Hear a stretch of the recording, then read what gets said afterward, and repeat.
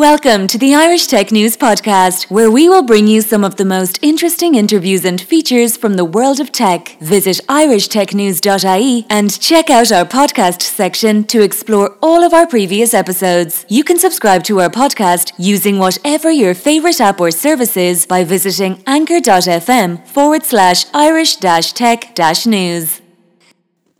Hi, welcome to today's Irish Tech News Podcast. I'm talking with Professor Mary Aiken, who is a world-renowned cyber psychologist. She's also working with Bank of Ireland on their anti-smishing campaign at the start of this week's International Fraud Awareness Week. So how are you doing, Professor Aiken? Very good, thank you. So first, tell us a bit about your background so we know who you actually are, because I know of you, but others mightn't. Yeah, certainly. So I'm a professor of cyber psychology. Cyber psychology is the study of the impact of technology on human behavior, and my specialist area is forensic cyber psychology, which is broadly the study of criminal, deviant and abnormal behavior online. So I'm very involved in research in that area. I'm leading a pan-European research project under Horizon 2020, which is specifically actually examining human and technical drivers of cybercrime in a contemporary context. I also work as an academic advisor to Europol, to the EC3, the Cybercrime Centre, and I'm an advisor to Interpol, to the Global Cybercrime Expert Group. Now, getting back to cyber psychology and particularly what you do, I guess you're more or less seeing how technology and these kind of smishing attacks, etc., can be used to reprogram your brain. Yes. So effectively, we're all aware of what a technical compromise is in terms of a hack, which is really about the technology. My area as a cyber behavioral scientist is to examine and investigate how fraudsters, how perpetrators, how cyber criminals are attempting to actually hack the human. Yeah. And for the first time, I believe, from a financial institutional perspective, what we've done is a deep dive in terms of analysis of the type of fraudulent texts that are in circulation. And then we've broken them down into sort of different segments.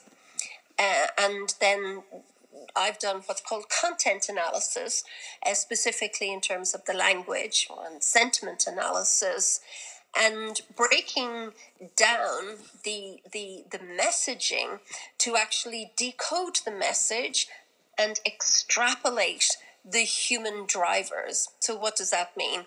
For example, if you get a fraudulent text, you may have what we call a red flag, which is an urgency, a call to action. And what you'll see is words embedded like urgent, immediate, respond, action needed. So that's embedded into the text. We'll also see things like the use of capitals. So in computer-mediated communication, the use of caps is called email shouting or text shouting. It just, for your listeners, never a good thing to put caps in an email. It's quite aggressive. Or in a text. But what it does, it's another alert. It's designed to get your attention. So the analytics from this, we looked at these red flags around alerts, and you'll see caps also used spread through the text, where you'll see each word beginning with a capital letter. So this is interesting in terms of doing a deeper dive. And that was one aspect of the campaign that we looked at, was this urgency.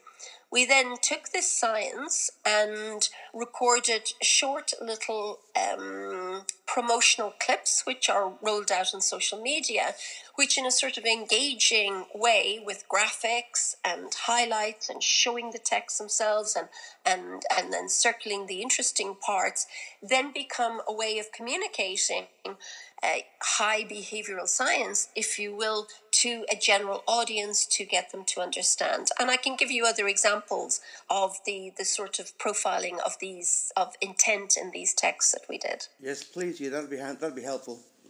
Yeah. So one of the second areas that we looked at is timing. So that broke down into two sort of time segments, what we describe as just happened and just in time.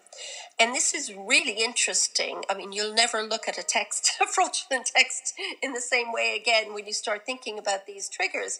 So, for example, we show an example where the text message was, say, received at 7:44 in the evening.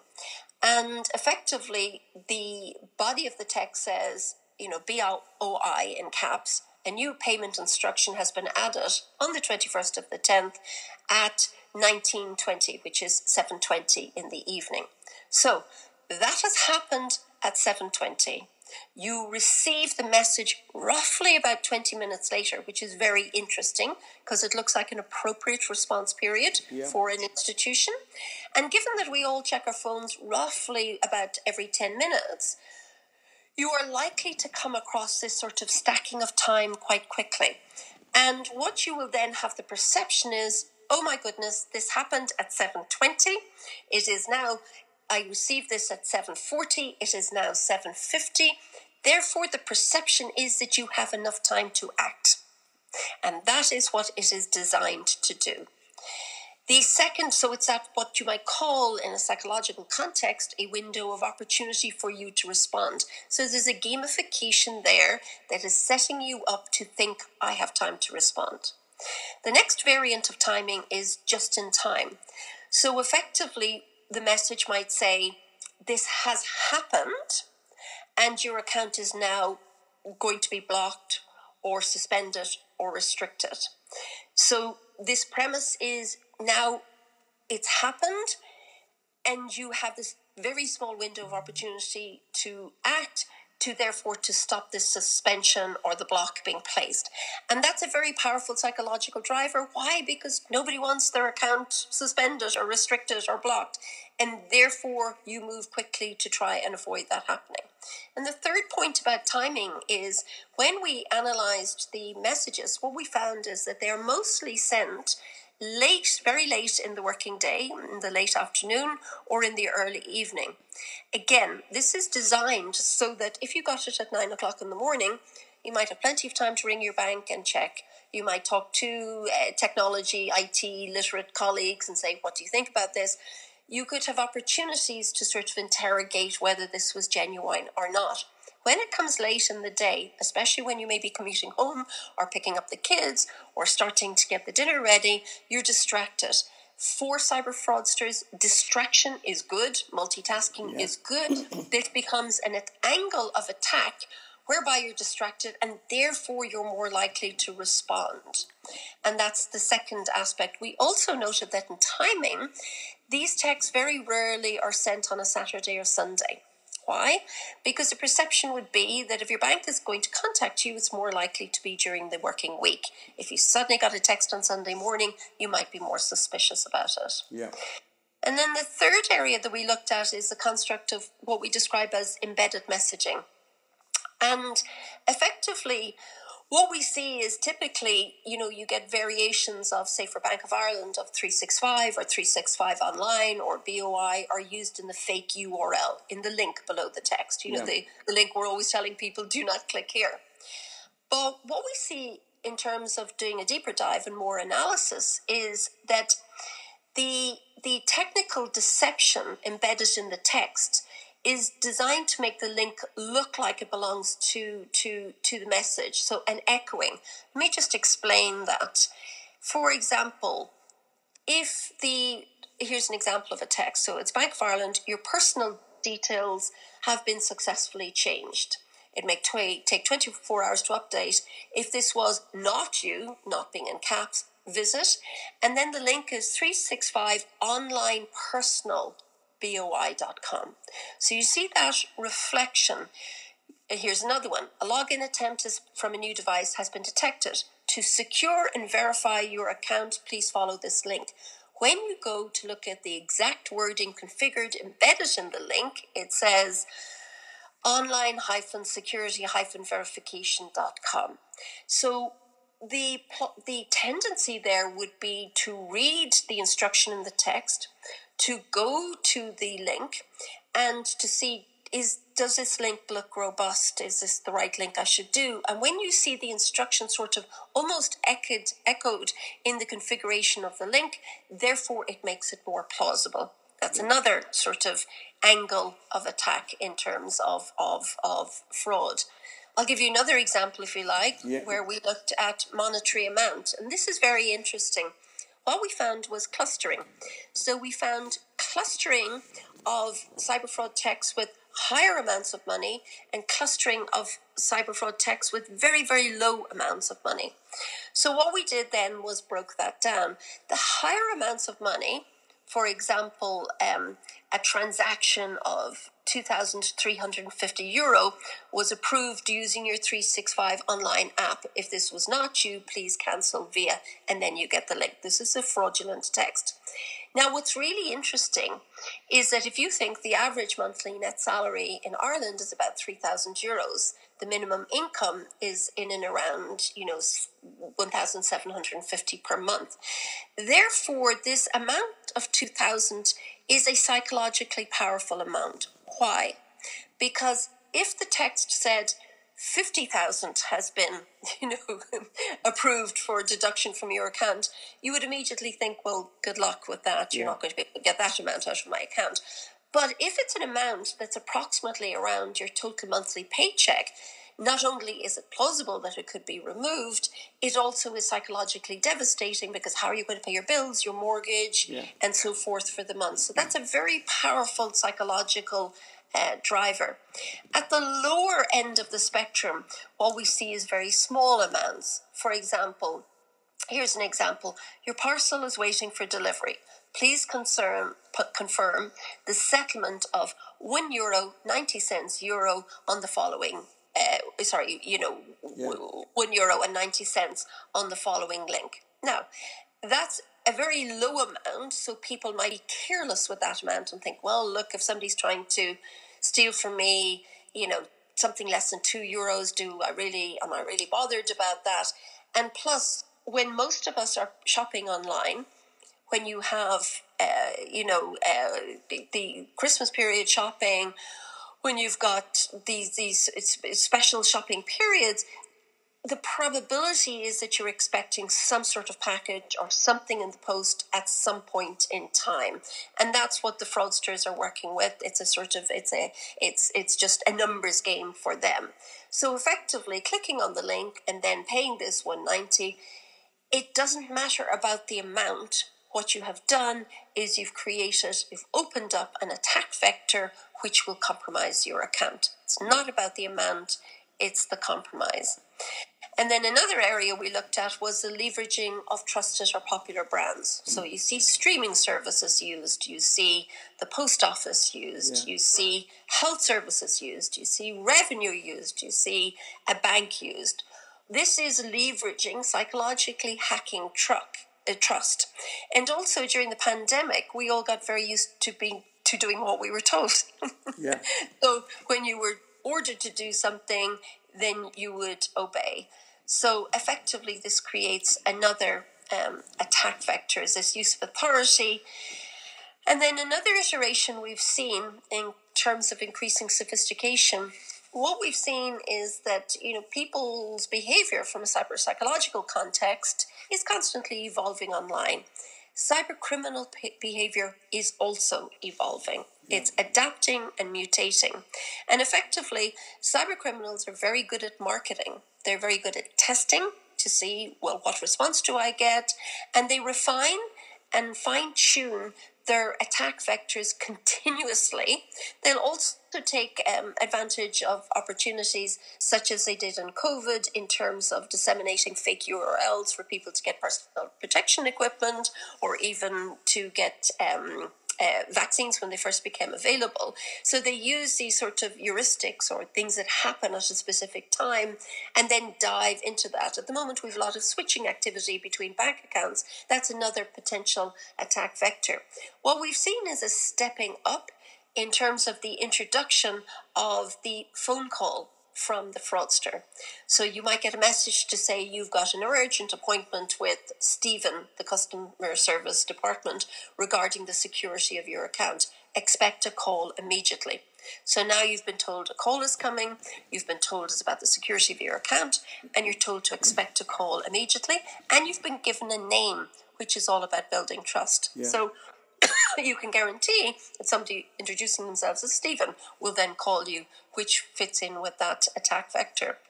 We've also seen the addition of things like mentioning a specific, say, one-time passcode. So it might say your one-time passcode of, and then give a number for the purchase of something. You know, if this was not you, then please contact us urgently on this number, and they'll give you a reference number again. So now you've got the passcode number and a reference number, both are which are fraudulent, but will be used to validate the conversation when somebody calls you, because they will call you and say, did you use this passcode, or is this, talk to you about the passcode, and then also quote the reference number, and it's about building trust. So these are very sophisticated scams, and the purpose of this campaign, which is Stop, Think, Check, was to break it down into that messaging of, first of all, these fraudulent texts are designed to make you act. So the first thing that you do to counter that is stop. Do not act, because that's what they want you to do. But stop. Do not act. The second piece of the messaging is think. The think is the sort of cues, the behavioral cues that we're disseminating in this campaign is look at the text, dive into it, think like a profiler. Look at it and analyze it. Be a cyber detective and say, what are they trying to do here? And if I was a fraudster trying to target somebody, what sort of language would I use? And how would I get them to react? How would I make them anxious, get them to panic, and get them to click on this link and then compromise themselves? So that's the thinking part.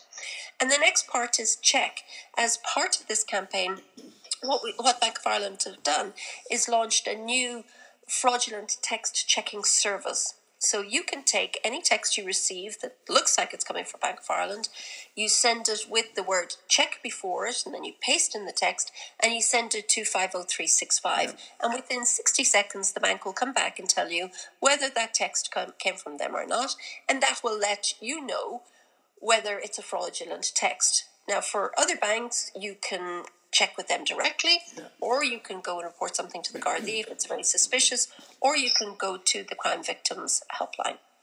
Well, last Sunday I got a text, and it was basically from the HSE, more or less claiming that I've been in contact with somebody who had COVID, and to follow a URL to get further instructions.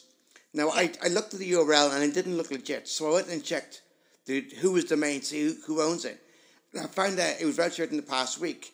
And I also have a relative who was a GP, so I rang him and asked him, what text would you get from the HSE if you were told you were something with COVID? And he goes, don't, that's a scam. What they're trying to do is they're trying to make you pay for a COVID test. So yes. That's going around as well, he said. And luckily I knew somebody who knows what the procedure is, and I also had the wherewithal to go and check the URL to make sure it was genuine. Others don't have that scenario. They don't know that. And you're tech literate, yeah. You know what I mean? So you've got the, ability to interrogate that. And that sort of brings, to the point of, well, who is targeted?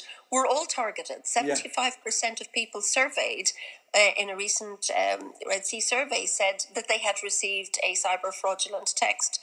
40-odd% have received these phone calls. So this is prolific. This is an absolute, tsunami of cybercrime that people are being subjected to.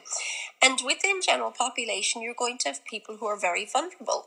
They're vulnerable in terms of either their anxiety levels are very high, and the horrible paradox here is that those who can least afford to be defrauded are in fact, some of the people that are losing money. Yeah. People who desperately need, all the funds they have to provide for their family or to provide for themselves are the ones who are losing out here, which is, despicable on the part of the fraudsters to target the vulnerable in society.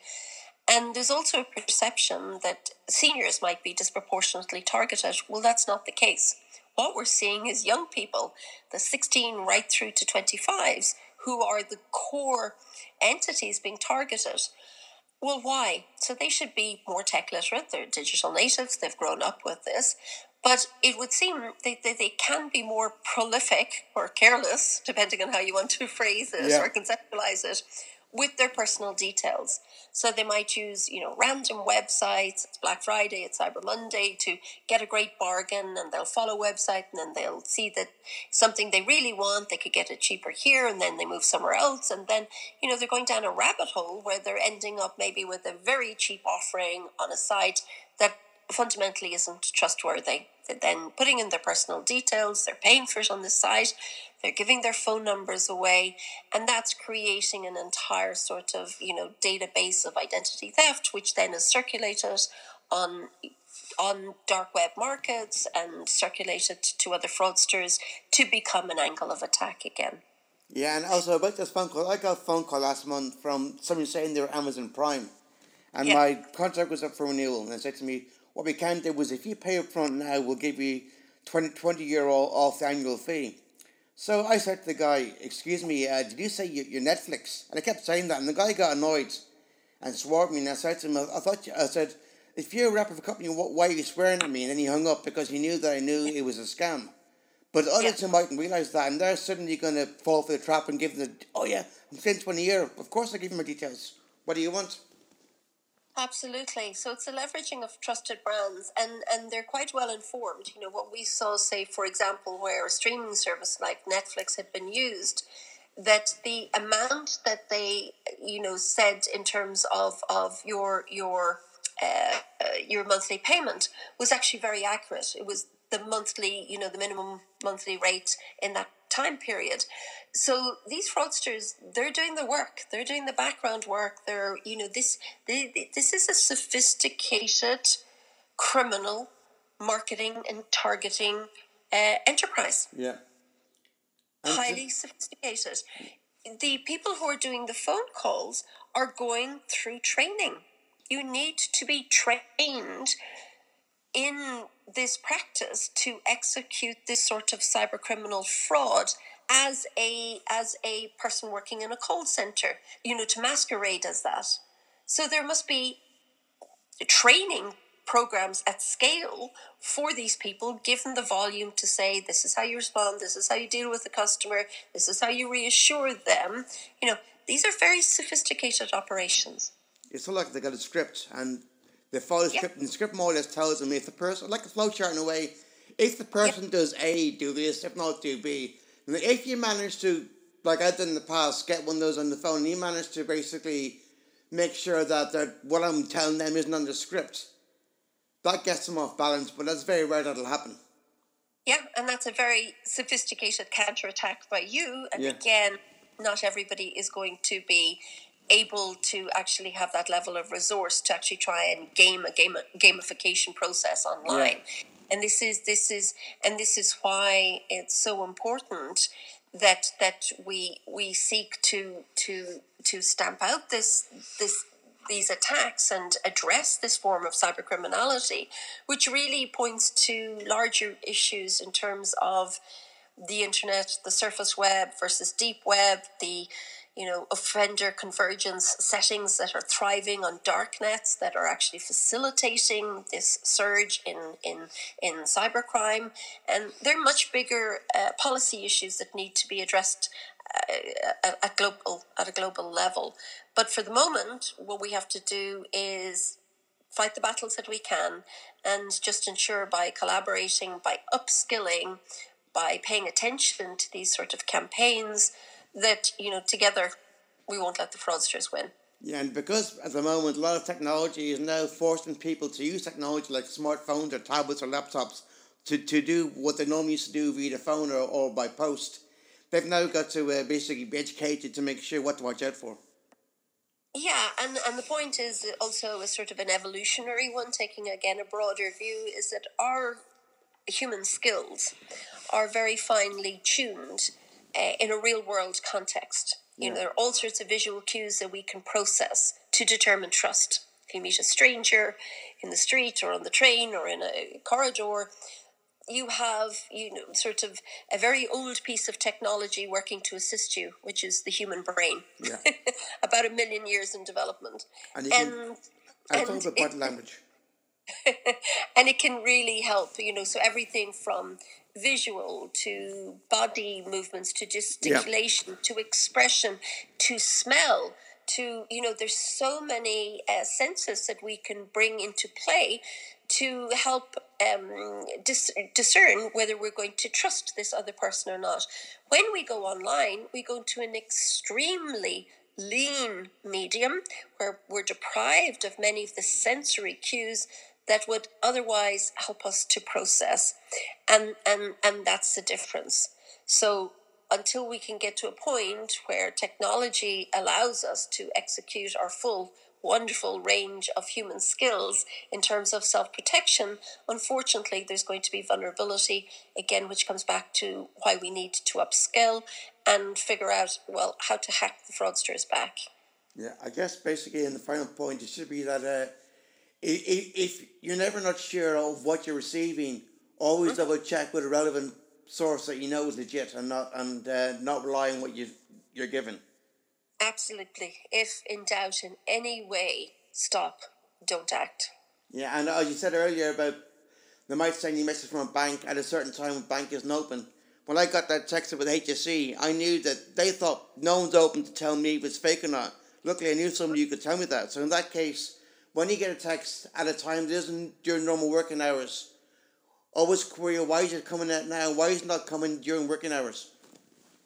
Absolutely, but also during the pandemic, when people were working around the clock trying to address the pandemic, there was a behavioural shift where we got used to getting texts late at night and at the weekends because there was an emergency response to a global phenomenon.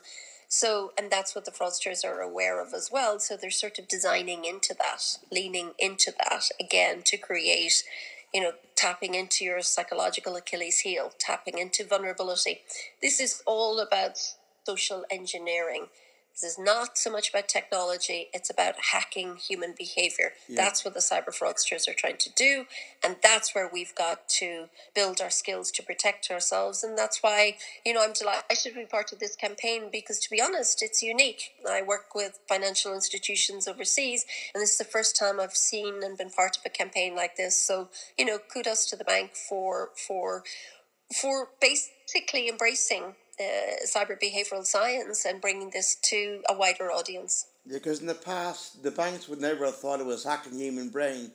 They would thought it was something else, but now they've realised actually this is what it's doing, it's hacking the brain and making us act differently. And because you don't see the person the other end, you kind of look at body language or how they dress or how they act to see that this isn't kosher. Absolutely, and that's why we just need to pull together and sort of group to defend ourselves and use the best tactics and skills and training and education and awareness and mechanisms that we can, because if everybody is successfully fighting cyber fraud, what will happen is the cyber criminals will move on to something else, because if they're not getting a return from what they're doing, they're marketeers. They'll move on to something where they are getting a return. Yeah, and as I can say about one of the old slogans, we're all in this together. And that's where it should be. Absolutely. All in this together. Yeah, and on that note, I'll say thanks very much for a great conversation, Professor Aiken, and good luck in the campaign. And hopefully the cyber criminals decide to move on to something else more worthwhile, other than us. Brilliant. Thank you for your time. And maybe if you post some of the links, people can follow it up and see what we've been talking about. I will do. Help to illustrate sort of abstract things, but in a concrete way. Yeah, I will do. Thank you. Thank you. Bye. Bye. Thank you for listening to the latest Irish Tech News podcast. Check back every day for the latest episode. You can follow us on Twitter @Irish_Tech News, on Facebook, facebook.com/Irish Tech News, on LinkedIn, linkedin.com/company/Irish-Tech-News, on Instagram, instagram.com/IrishTechNews.ie, and on TikTok, tiktok.com/@Irish Tech News.